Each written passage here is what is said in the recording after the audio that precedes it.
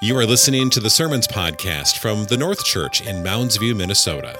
For more gospel-focused resources or information about our church, please visit us at thenorthchurch.com. Our sermon text this morning is Genesis chapter 16. That's Genesis chapter 16, and that's on page 11 of the blue Bibles beneath your chairs. Genesis chapter 16, beginning in verse 1. Now Sarai, Abraham's wife, had borne him no children. She had a female Egyptian servant whose name was Hagar. And Sarai said to Abram, "Behold now, the Lord has prevented me from bearing children. Go in to my servant. It may be that I shall obtain children by her." And Abram listened to the voice of Sarai. So after Abram had lived 10 years in the land of Canaan, Sarai, Abram's wife, took Hagar the Egyptian, her servant, and gave her to Abram, her husband, as a wife. And he went in to Hagar, and she conceived. And when she saw that she had conceived, she looked with contempt on her mistress. And Sarai said to Abram, "May the wrong done to me be on you. I gave my servant to your embrace. And when she saw that she had conceived, she looked on me with contempt. May the Lord judge between you and me." But Abram said to Sarai, "Behold, your servant is in your power. Do to her as you please." Then Sarai dealt harshly with her, and she fled from her. The angel of the Lord found her by a spring of water in the wilderness, the spring on the way to Shur. And he said, "Hagar, servant of Sarai, where have you come from, and where are you going?" She said, "I am fleeing from my mistress, Sarai." The angel of the Lord said to her, "Return to your mistress and submit to her." The angel of the Lord also said to her, "I will surely multiply your offspring so that they cannot be numbered for multitude." And the angel of the Lord said to her, "Behold, you are pregnant and shall bear a son. You shall call his name Ishmael, because the Lord has listened to your affliction. He shall be a wild donkey of a man, his hand against everyone and everyone's hand against him. And he shall dwell over against all his kinsmen." So she called the name of the Lord who spoke to her, "You are a God of seeing." For she said, "Truly here I have seen him who looks after me." Therefore the well was called Be'er Lahai Roi. It lies between Kadesh and Bered. And Hagar bore Abram a son, and Abram called the name of his son, whom Hagar bore, Ishmael. Abram was 86 years old when Hagar bore Ishmael to Abram. Let's pray together. Father, please enlighten our minds and soften our hearts as we consider your words to us in Genesis 16.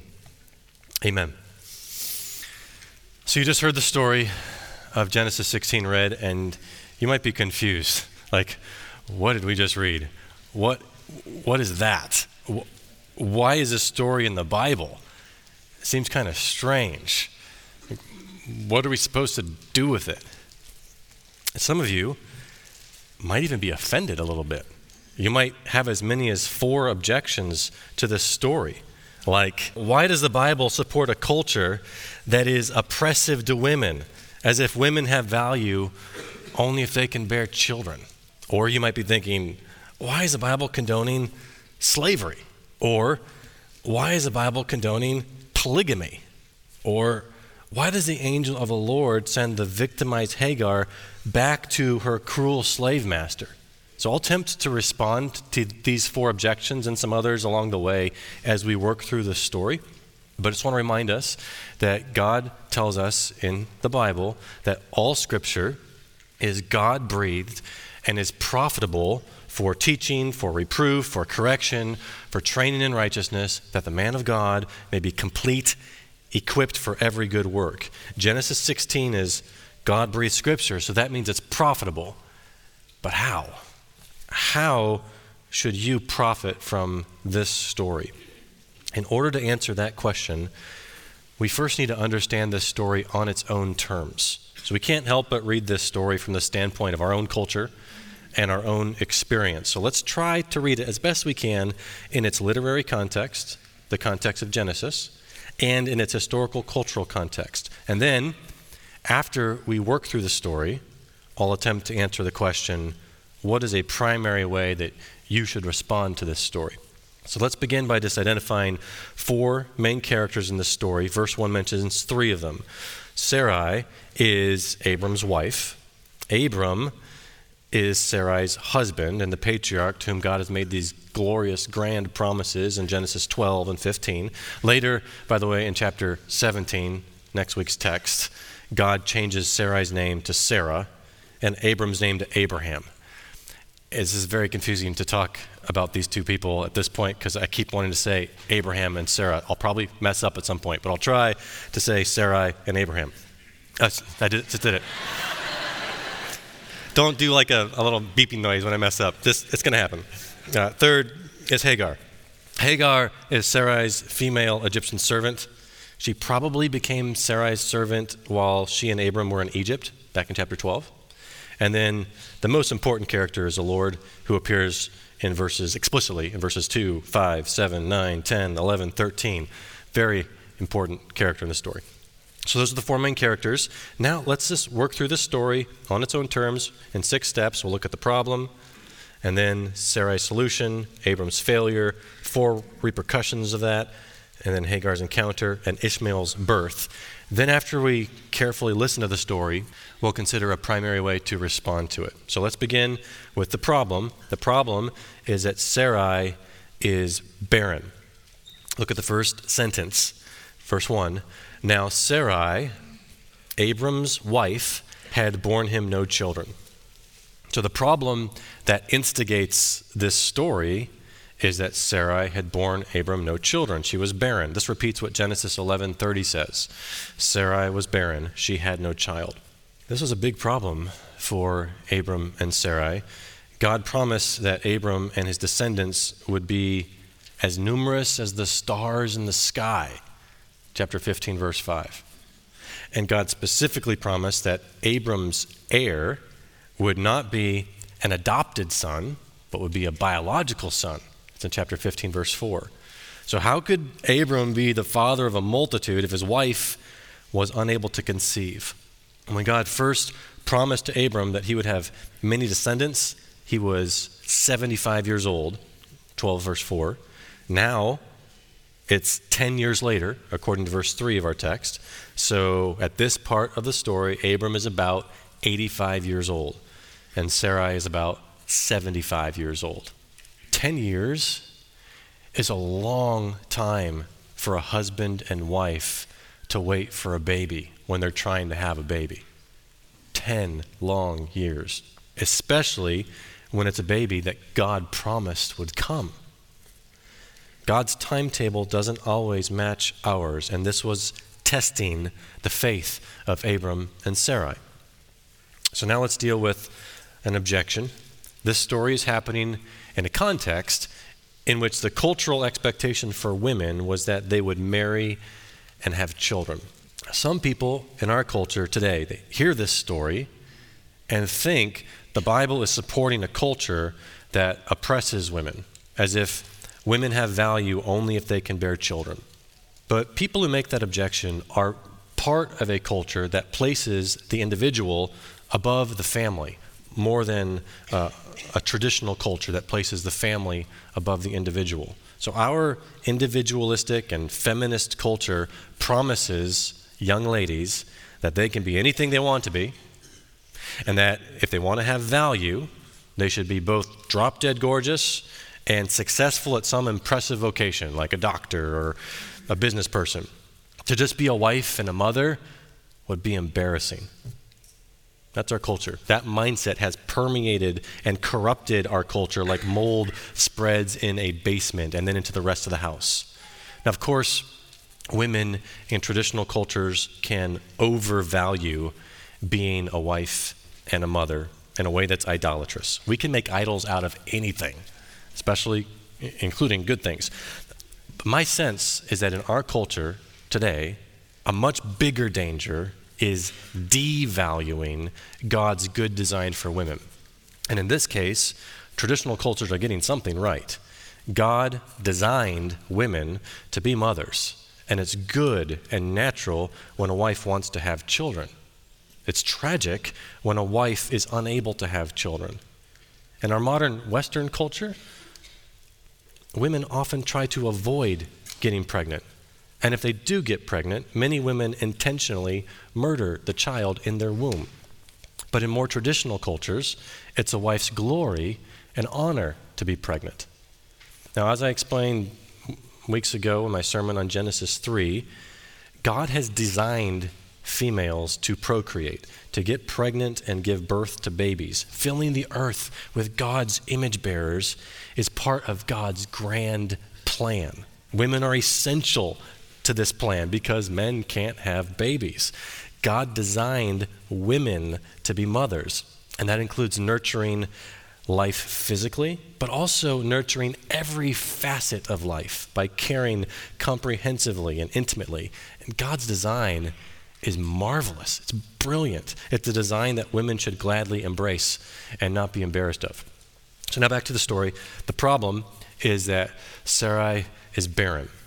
Sarai's solution is that she faithlessly and impatiently tells Abram to have a son through Hagar. Let's read starting in the middle of verse 1.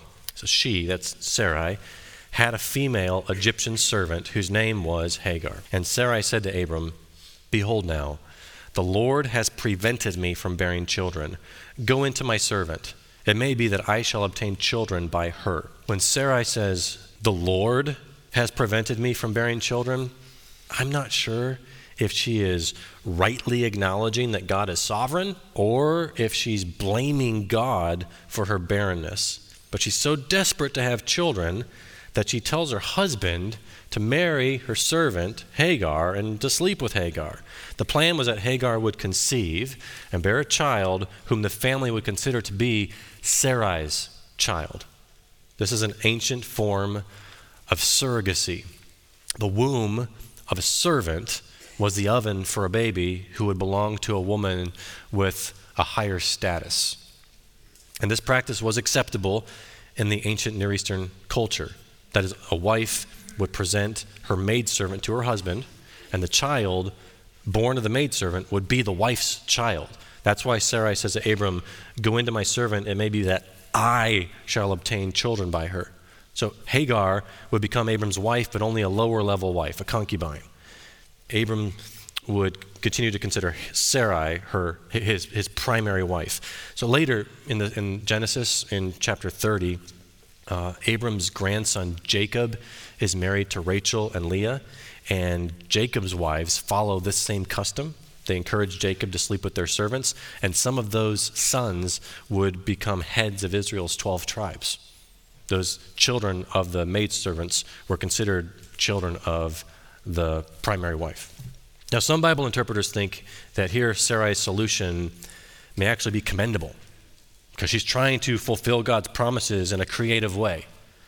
And after all, God had not yet specified that Abram would have a son through Sarai. And in contrast to that view, I think that Sarai's solution here is faithless and impatient because her solution does not honor the Lord. Her solution is for her husband to sleep with another woman. But God designed one man and one woman to covenant together as husband and wife. Listen to the plan from the beginning. This is Genesis 2:24. "A man shall leave his father and his mother and hold fast to his wife, and they shall become one flesh." So God instituted marriage to be between one man and one woman, and God reserves the gift of sexual intimacy exclusively for marriage. And the marriage covenant is the only God-honoring relationship for procreation. Now let's deal with two objections here: polygamy and slavery. Let's start with polygamy. Is the Bible here condoning polygamy? Doesn't the Old Testament portray God-fearing men having multiple wives? Men like Abraham, Jacob, Moses, David, Solomon? And the answer is yes, but in the Old Testament, God tolerates polygamy, but he does not approve of polygamy. If you read the stories carefully, you'll see that when a man has multiple wives, it's always a mess. The situation is full of difficulties. Having multiple wives results in more problems because it's not God's ideal. The ideal is that marriage is for one man and one woman. Marriage pictures the relationship between Christ and his bride singular, his one bride, the church. And that's why an elder must be the husband of one wife. It's 1 Timothy 3:2. That means he must be a one-woman man. A husband should be faithful to his one wife. So if you want to study more about what the Bible teaches about polygamy, I commend to you an article on Desiring God's website by Sam Amati titled, "Why Did God Allow Polygamy?" Now let's deal with the objection about slavery. Is the Bible here condoning slavery? You look at verse 2, and Sarai calls Hagar my servant. You might have another translation open, like the NASB or the NIV or the CSB. It translates that my slave. So Abram and Sarai owned Hagar. Hagar was their property.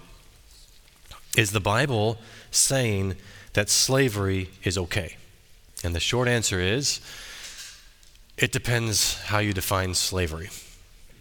Now, it's challenging for modern Americans to understand slavery in the ancient world because we typically think of only one kind of slavery, the sinful, ethnic-based slavery practiced in early America. It's also difficult for us to understand slavery in the ancient world because our experience now is a Western, industrialized, individualistic, democratic, egalitarian, educated, wealthy culture. That's not normal in the history of the world. Nearly every culture has had slavery in one form or another. And the key is that not all forms of slavery are alike. Certain forms of slavery are sinful in all times and all cultures. And there are more benevolent forms of slavery that the Old Testament regulates since we live in a fallen world. For example, in some cultures, indentured servitude was like a form of social security. So you could sell yourself into slavery so that you would have shelter and food and work, and you could buy your freedom at a later date. And Bible stories like Genesis 16 are accurately recounting what really happened, warts and all. So just remember, just because God describes what happened doesn't mean he's prescribing that this is what should happen. So if you want to study more about what the Bible teaches about slavery, I commend to you an online video by Peter Williams titled, "Does the Bible Support Slavery?" So Peter Williams argues that if we use the most common definition of slavery today, the Bible does not support slavery. So now back to our story. Sarai's solution is that she faithlessly and impatiently tells Abram to have a son through Hagar. Next is Abram's failure. Abram listens to the voice of Sarai. Let's read it starting in the middle of verse 2. And Abram listened to the voice of Sarai. So after Abram had lived 10 years in the land of Canaan, Sarai, Abram's wife, took Hagar the Egyptian, her servant, and gave her to Abram, her husband, as a wife. And he went into Hagar, and she conceived. I'll stop there. Look at that first line again, middle of verse 2. Abram listened to the voice of Sarai. Does that make you think of an earlier passage in Genesis? Does it ring a bell? You should be thinking of Genesis 3:17. That's when God says to Adam, because you have listened to the voice of your wife. And then God goes on to punish mankind with pain. The very same Hebrew words there in 3:17 appear here in verse 2. Abram listened to the voice of Sarai. And there are also some key words that connect Genesis 3:6 with Genesis 16:3 and 4. See if you can hear it. Eve took and gave fruit to her husband. And here, Sarai took and gave Hagar to her husband. Now, of course, there's a sense in which a husband should listen to the voice of his wife. A husband should listen to the voice of his wife to understand her, to gain wisdom from her perspective. Later in Genesis 21:12, God tells Abraham to listen to Sarah in a particular situation. He says, whatever Sarah says to you, do as she tells you. It's Genesis 21:12. So a godly wife is a gift to her husband, and she can help her husband with wise insights that her husband lacks. But there's another sense in which a husband should not listen to the voice of his wife. A husband should not listen to the voice of his wife if she's encouraging him to sin against God, to not trust God. The husband, as the head of his home, is responsible as the authority over his family, and that means that a husband must stand up to his wife if she's encouraging him to sin against God, to not trust God. That's what Adam should have done to Eve in Genesis 3, and he failed. And that's what Abram should have done to Sarai here in Genesis 16. Instead, here, Abram lazily abdicates his authority over Sarai by giving up and giving in. He chooses the easy path of superficially keeping the peace. That makes things worse. So Abram values keeping his wife temporarily happy more than he values trusting and obeying God. If Abram really wanted his wife to be happy, he would not have listened to her in this instance. He would not have followed her in her rash unbelief. Now, Abram is not a weak man. Remember the story from last week in Genesis 14? He just led 318 of his men to accomplish a dangerous rescue mission. He's a tough guy. Sometimes the same men who courageously fight in dangerous battles act cowardly with an unhappy wife. And this passage not only compares Abram's failure here to Adam's failure in the garden in Genesis 3, it also compares Abram's failure here to when the Egyptian Pharaoh wickedly takes Sarai into his harem. In Genesis 12, 10-20, Pharaoh takes Sarai. And here in Genesis 16, Abram takes Hagar. So instead of refusing to listen to the voice of his wife, Abram marries Hagar and sleeps with her, and Hagar gets pregnant. So Abram and Sarai choose not to patiently trust God to fulfill his promises in his way and his time. Instead, they choose to attempt to fulfill God's promises in their way, in their time. Now, before we move on in the story, I want to ask a question. Should we esteem Abraham and Sarah? Should we respect them? The Bible tells us about some of their sins, and we should learn from their failures. I'm trying to help us do that in this sermon. At the same time, Abraham and Sarah are great heroes of the faith, and we should honor them. So if we should honor our physical father and mother, how much more should we honor our spiritual father and mother? Abraham is our spiritual patriarch. So Romans 4:16 says that Abraham is the father of us all. That is, he's the father of all those who share his faith. Now in Genesis 16, Abram and Sarai seem unimpressive, and we shouldn't follow their example here. But in the larger story of Genesis, Abraham and Sarah trust God. That's actually an encouraging thought, isn't it? If you trip or stumble, don't despair. The godly may trip 7 times, but they will get up again. Though they stumble, they will never fall, for the Lord holds them by his hand. So that's Abram's failure here. He listens to the voice of Sarai. Next, there are 4 repercussions. Hagar despises Sarai. Sarai blames Abram. Abram capitulates to Sarai. And Sarai mistreats Hagar. Let's read it. Look at the middle of verse 4.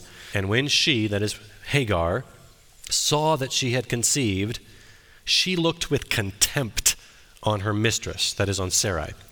And Sarai said to Abram, "May the wrong done to me be on you. And that word wrong there translates a Hebrew word that is often in the news, Hamas. That means violence.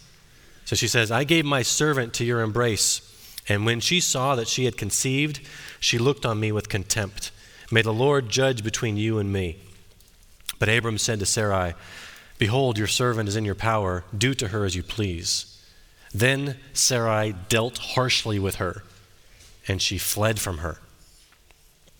This passage mentions 4 repercussions of Abram's and Sarai's sins. First repercussion, Hagar despises Sarai. Sarai expected that her servant Hagar would continue to be her servant. But when Hagar becomes Abram's pregnant wife, Hagar treats Sarai with contempt. And this illustrates the final line of Proverbs 30, 21 to 23. Listen to this. Under 3 things, the earth trembles. Under 4, it cannot bear up. A slave when he becomes king, and a fool when he is filled with food, an unloved woman when she gets a husband, and here it is, a maidservant when she displaces her mistress. So this situation is unbearable for Sarai. That's what happens here in Genesis 16. The plan that Sarai schemed was supposed to solve the problem, but it just makes the problem worse. Second repercussion, Sarai blames Abram. Here's how the NIV translates verse 5. You are responsible for the wrong I am suffering. I put my slave in your arms, and now that she knows she's pregnant, she despises me. May the Lord judge between you and me. So this whole scheme was Sarai's idea, and now she blames Abram for listening to her. And in one sense, she's not wrong, because Abram is responsible. But Abram is not the only one who's wrong. Sarai is also wrong. She has moral agency. So when you sin against God, you are responsible for your sin. And authority over you may bear greater responsibility, but that does not remove your moral agency under God. And it's remarkable that after disobeying God's design for sex to occur only in marriage between one man and one woman, Sarai says to Abram, may the Lord judge between you and me. You could paraphrase that, the Lord will get you for this. Sarai is asking God for justice, but does she really want justice?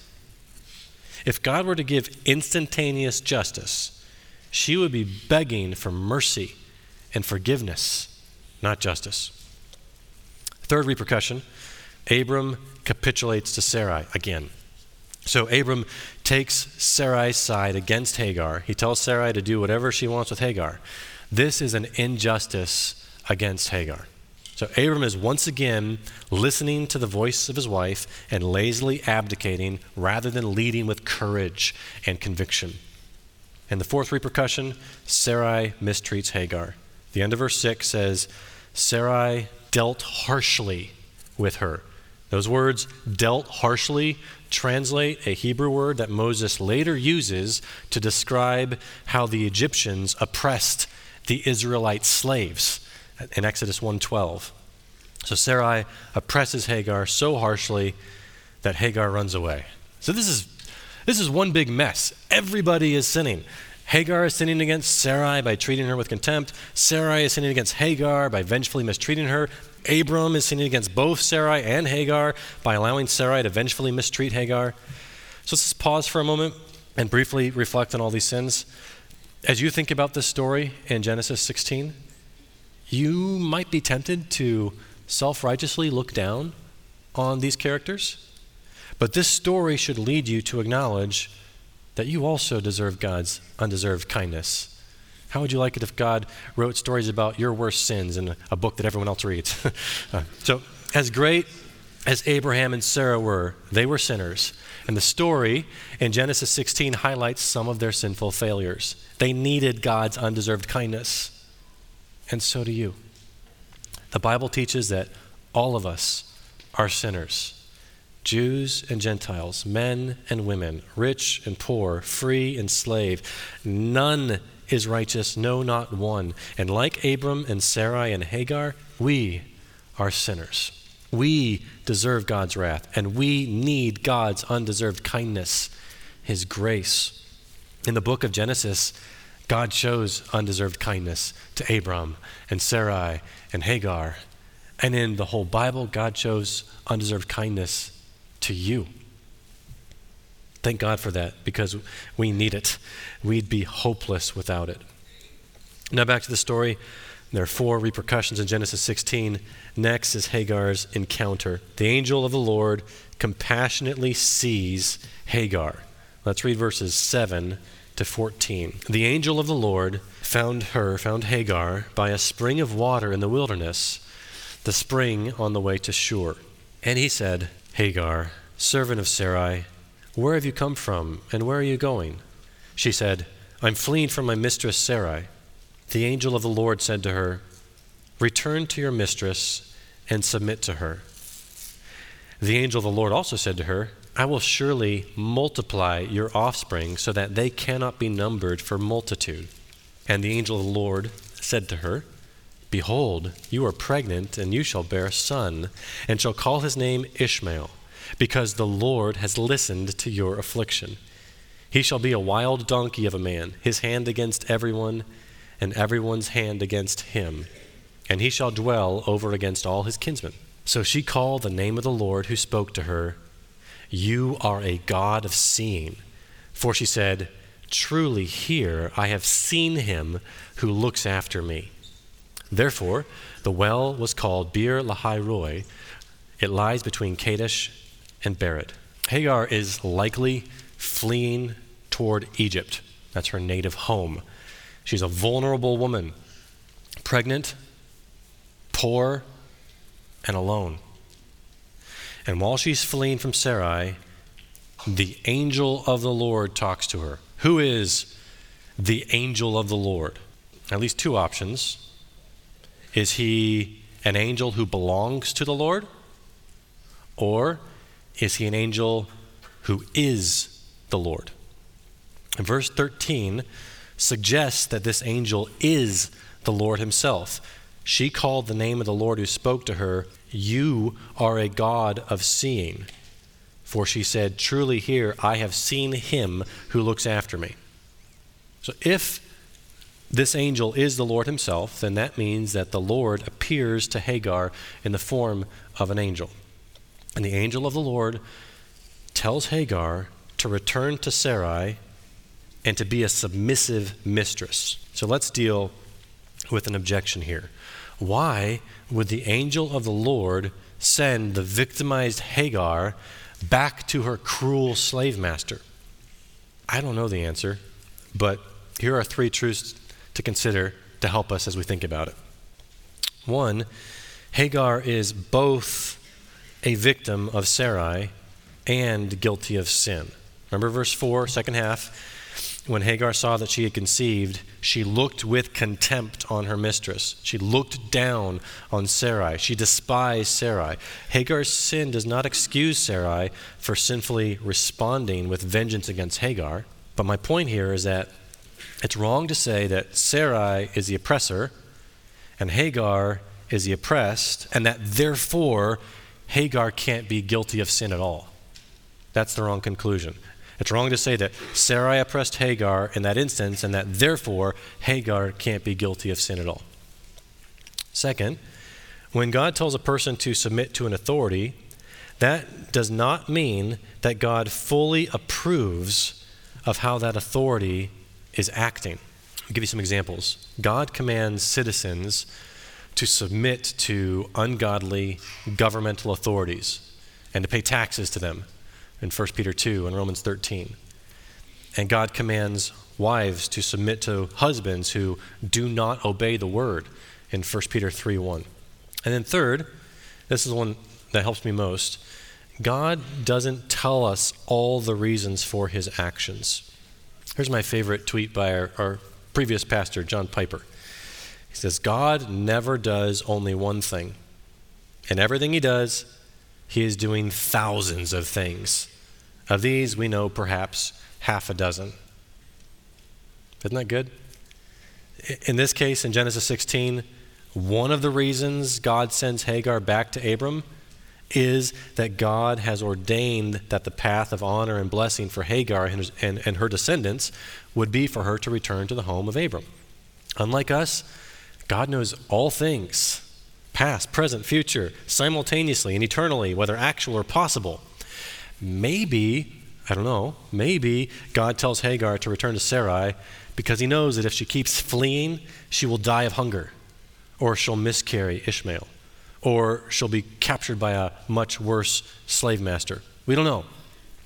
But here's what we do know. God knows all things. God compassionately sees us in our pain. God's plan for us is best, and we are responsible to trust and obey God even when we don't fully understand his plan. So the angel of the Lord promises that he will greatly multiply Hagar's descendants through her son Ishmael. As you can see in the ESV note on verse 11, Ishmael means God hears. He's going to have the freedom of a wild donkey, verse 12. Now Ishmael is the father of the Arabs. The Arabs would not always exist peacefully with Abraham's descendants. The descendants of Abram's two sons, Ishmael and Isaac, would repeatedly clash. And we regularly hear about this continuing conflict between Jews in Israel and Palestinian Arabs. It's an old conflict that goes all the way back to Genesis 16, to the distrustful and disobedient shortcut that Sarai convinced Abram to take with Hagar. Hagar is comforted here that God compassionately sees her. She names the Lord El Roi. Verse 13 explains in the ESV note, that means, you are a God who sees me. And that's why the name of the well she was at was called Bir Lahai Roi, the well of the living one who sees me. Now let's just pause for a moment and take comfort that in our pain, God compassionately sees us. So God compassionately sees a pregnant, outcast maidservant, and she is seen and loved, and God cares about her sufferings. And God cares about your sufferings. God cares about you when you experience injustice. And we can argue from Genesis 16 to our situation, from the lesser to the greater. So here's what I mean when I say argue from the lesser to the greater. If you would be comforted if a man kindly gave you $100, how much more would you be comforted if that same man gave you $1 million? That's arguing from the lesser to the greater. The same logic applies here. If God compassionately sees a pregnant, outcast maidservant, and she rightly takes comfort in that, how much more should you take comfort in the fact that this same God compassionately sees you in your sin and sent his son to die for sinners like you and offers you eternal life with him if you turn from your sins and trust Jesus? Now back to the story. Hagar encounters the angel of the Lord who compassionately sees Hagar. And finally is Ishmael's birth. Hagar bears Abram a son. Let's read it, verses 15 and 16. And Hagar bore Abram a son, and Abram called the name of his son, whom Hagar bore, Ishmael. Abram was 86 years old when Hagar bore Ishmael to Abram. So this means that Hagar listens to the angel of the Lord. She returns to Abram and Sarai, and Abram names the child. I think that signals that Abram considers Ishmael to be his own son. In Genesis 17, verse 18, Abraham says to God, "Oh, that Ishmael might live before you." And that seems to indicate that Abraham believes that God will fulfill his promise to give Abraham innumerable descendants through Ishmael. That's what he's thinking at this point. Now, the story about Ishmael's birth in Genesis 16 ends on a cliffhanger. It's like, is this how God is going to fulfill his promise to Abram through Ishmael? Does this mean that Sarai will never bear a son to Abram? Does this mean that this impatient, faithless attempt by Abram and Sarai to fulfill God's promises will succeed? And we'll see as the story continues in the rest of Genesis that this attempt by Abram and Sarai does not succeed, and that God will fulfill his promises in his way and in his time. Maybe that's part of the sermon for next week. But for now, we've worked through this story in Genesis 16, and we're ready to conclude the sermon by answering the main application question, which is, how should you respond to this story? I've already mentioned 2 ways to respond to this story. One is acknowledge that you need God's undeserved kindness. 2, take comfort that God compassionately sees you. But here's a primary way that I think you should respond to this story. When you are tempted to get a good thing the wrong way, trust and obey the Lord and wait on him. That's a positive way to put it. To say it negatively, you'd say, when you're tempted to get a good thing the wrong way, don't be faithless and impatient. You may want a good thing, but it's wrong to get it by sinning. Here are 4 brief examples to illustrate that principle. Number 1 is surrogacy. So imagine a married couple don't have any biological children of their own. They deeply want children. That's good. So they go the route of surrogacy. Not good.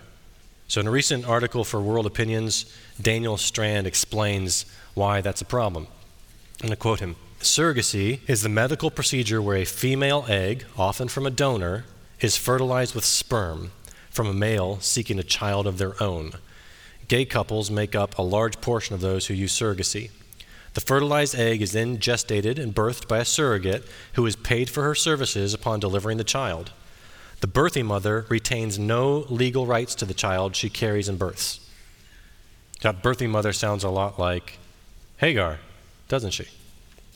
Daniel Strand continues, in addition to fundamental moral objections, surrogacy is legally questionable, treats children like commodities to be purchased and produced, and inflicts serious health and psychological maladies upon the woman who donates the eggs, carries the pregnancy, and births the child. Whatever your conclusions about surrogacy, it cannot be a morally defensible position by any Christian.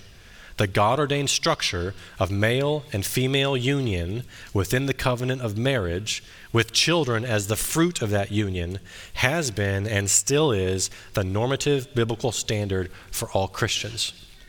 Here's a second example, marrying a non-Christian. So imagine a Christian lady is unmarried. She deeply wants to be married. That's a good desire. So she dates and marries a non-Christian man. Not good.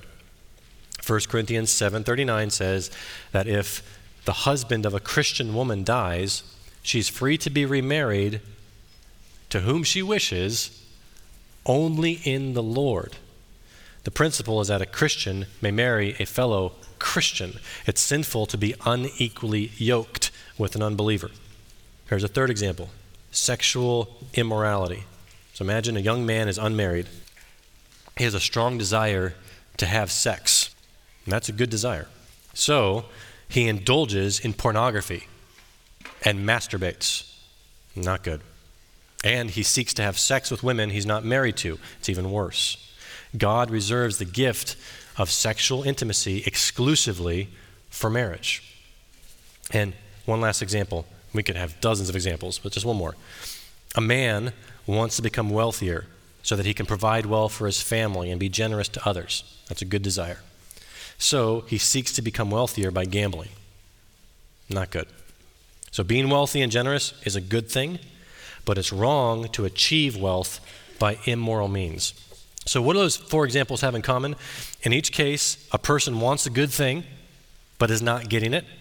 And that person is tempted to get a good thing the wrong way. Each person is scheming to solve his or her problem in a culturally accepted way that distrusts and disobeys God. Notice all these sins are culturally acceptable. And the solution then does not successfully solve the problem, but it actually makes the problem worse. So when you aren't getting a good thing that you want when you want it, the solution is not to take a shortcut by disobeying God. The solution is to trust and obey God and to wait on him. When you take a sinful shortcut, it ends up not being a shortcut at all, but a counterproductive path that makes the right path longer and more painful. And when you sinfully scheme to get what you want and then you actually get it, does that ultimately satisfy you? No. The only thing that ultimately satisfies you is God and his ways. And there's one more way to state this lesson from Genesis 16, and it goes with Genesis 17 as well, when God promises Abraham that he will have a son through Sarah, the son Isaac. So here's the lesson. The son of the slave was born according to the flesh, while the son of the free woman was born through promise. That sentence is one that Paul writes. It's Galatians 4:23. The story of Hagar and Sarah is picture prophecy. Paul unpacks it in Galatians 4:21-31. I won't go into all that detail now because we're only in Genesis 16, but I'll highlight this sentence. Listen to it again. The son of the slave was born according to the flesh. So that's Ishmael, son of Abram and Hagar. While the son of the free woman was born through promise. That's Isaac, son of Abraham and Sarah. Paul is saying that the way Abram acts with Hagar produces Ishmael's birth according to the flesh. And the way Abraham later acts with Sarah produces Isaac's birth through promise. So the union with Hagar is according to the flesh because Abram will be thinking something like this. Now, my wife, Sarai, is barren, and she's getting older. She's past childbearing years. I just can't see how she'll ever get pregnant. But Hagar, she's young, probably fertile. I could have a child with her. I mean, I don't think I'll ever have a child with Sarai, but I could have one with Hagar. If I try to have a child with Sarai, I'd have to rely on God. But if I try to have one with Hagar, that's something I could actually do.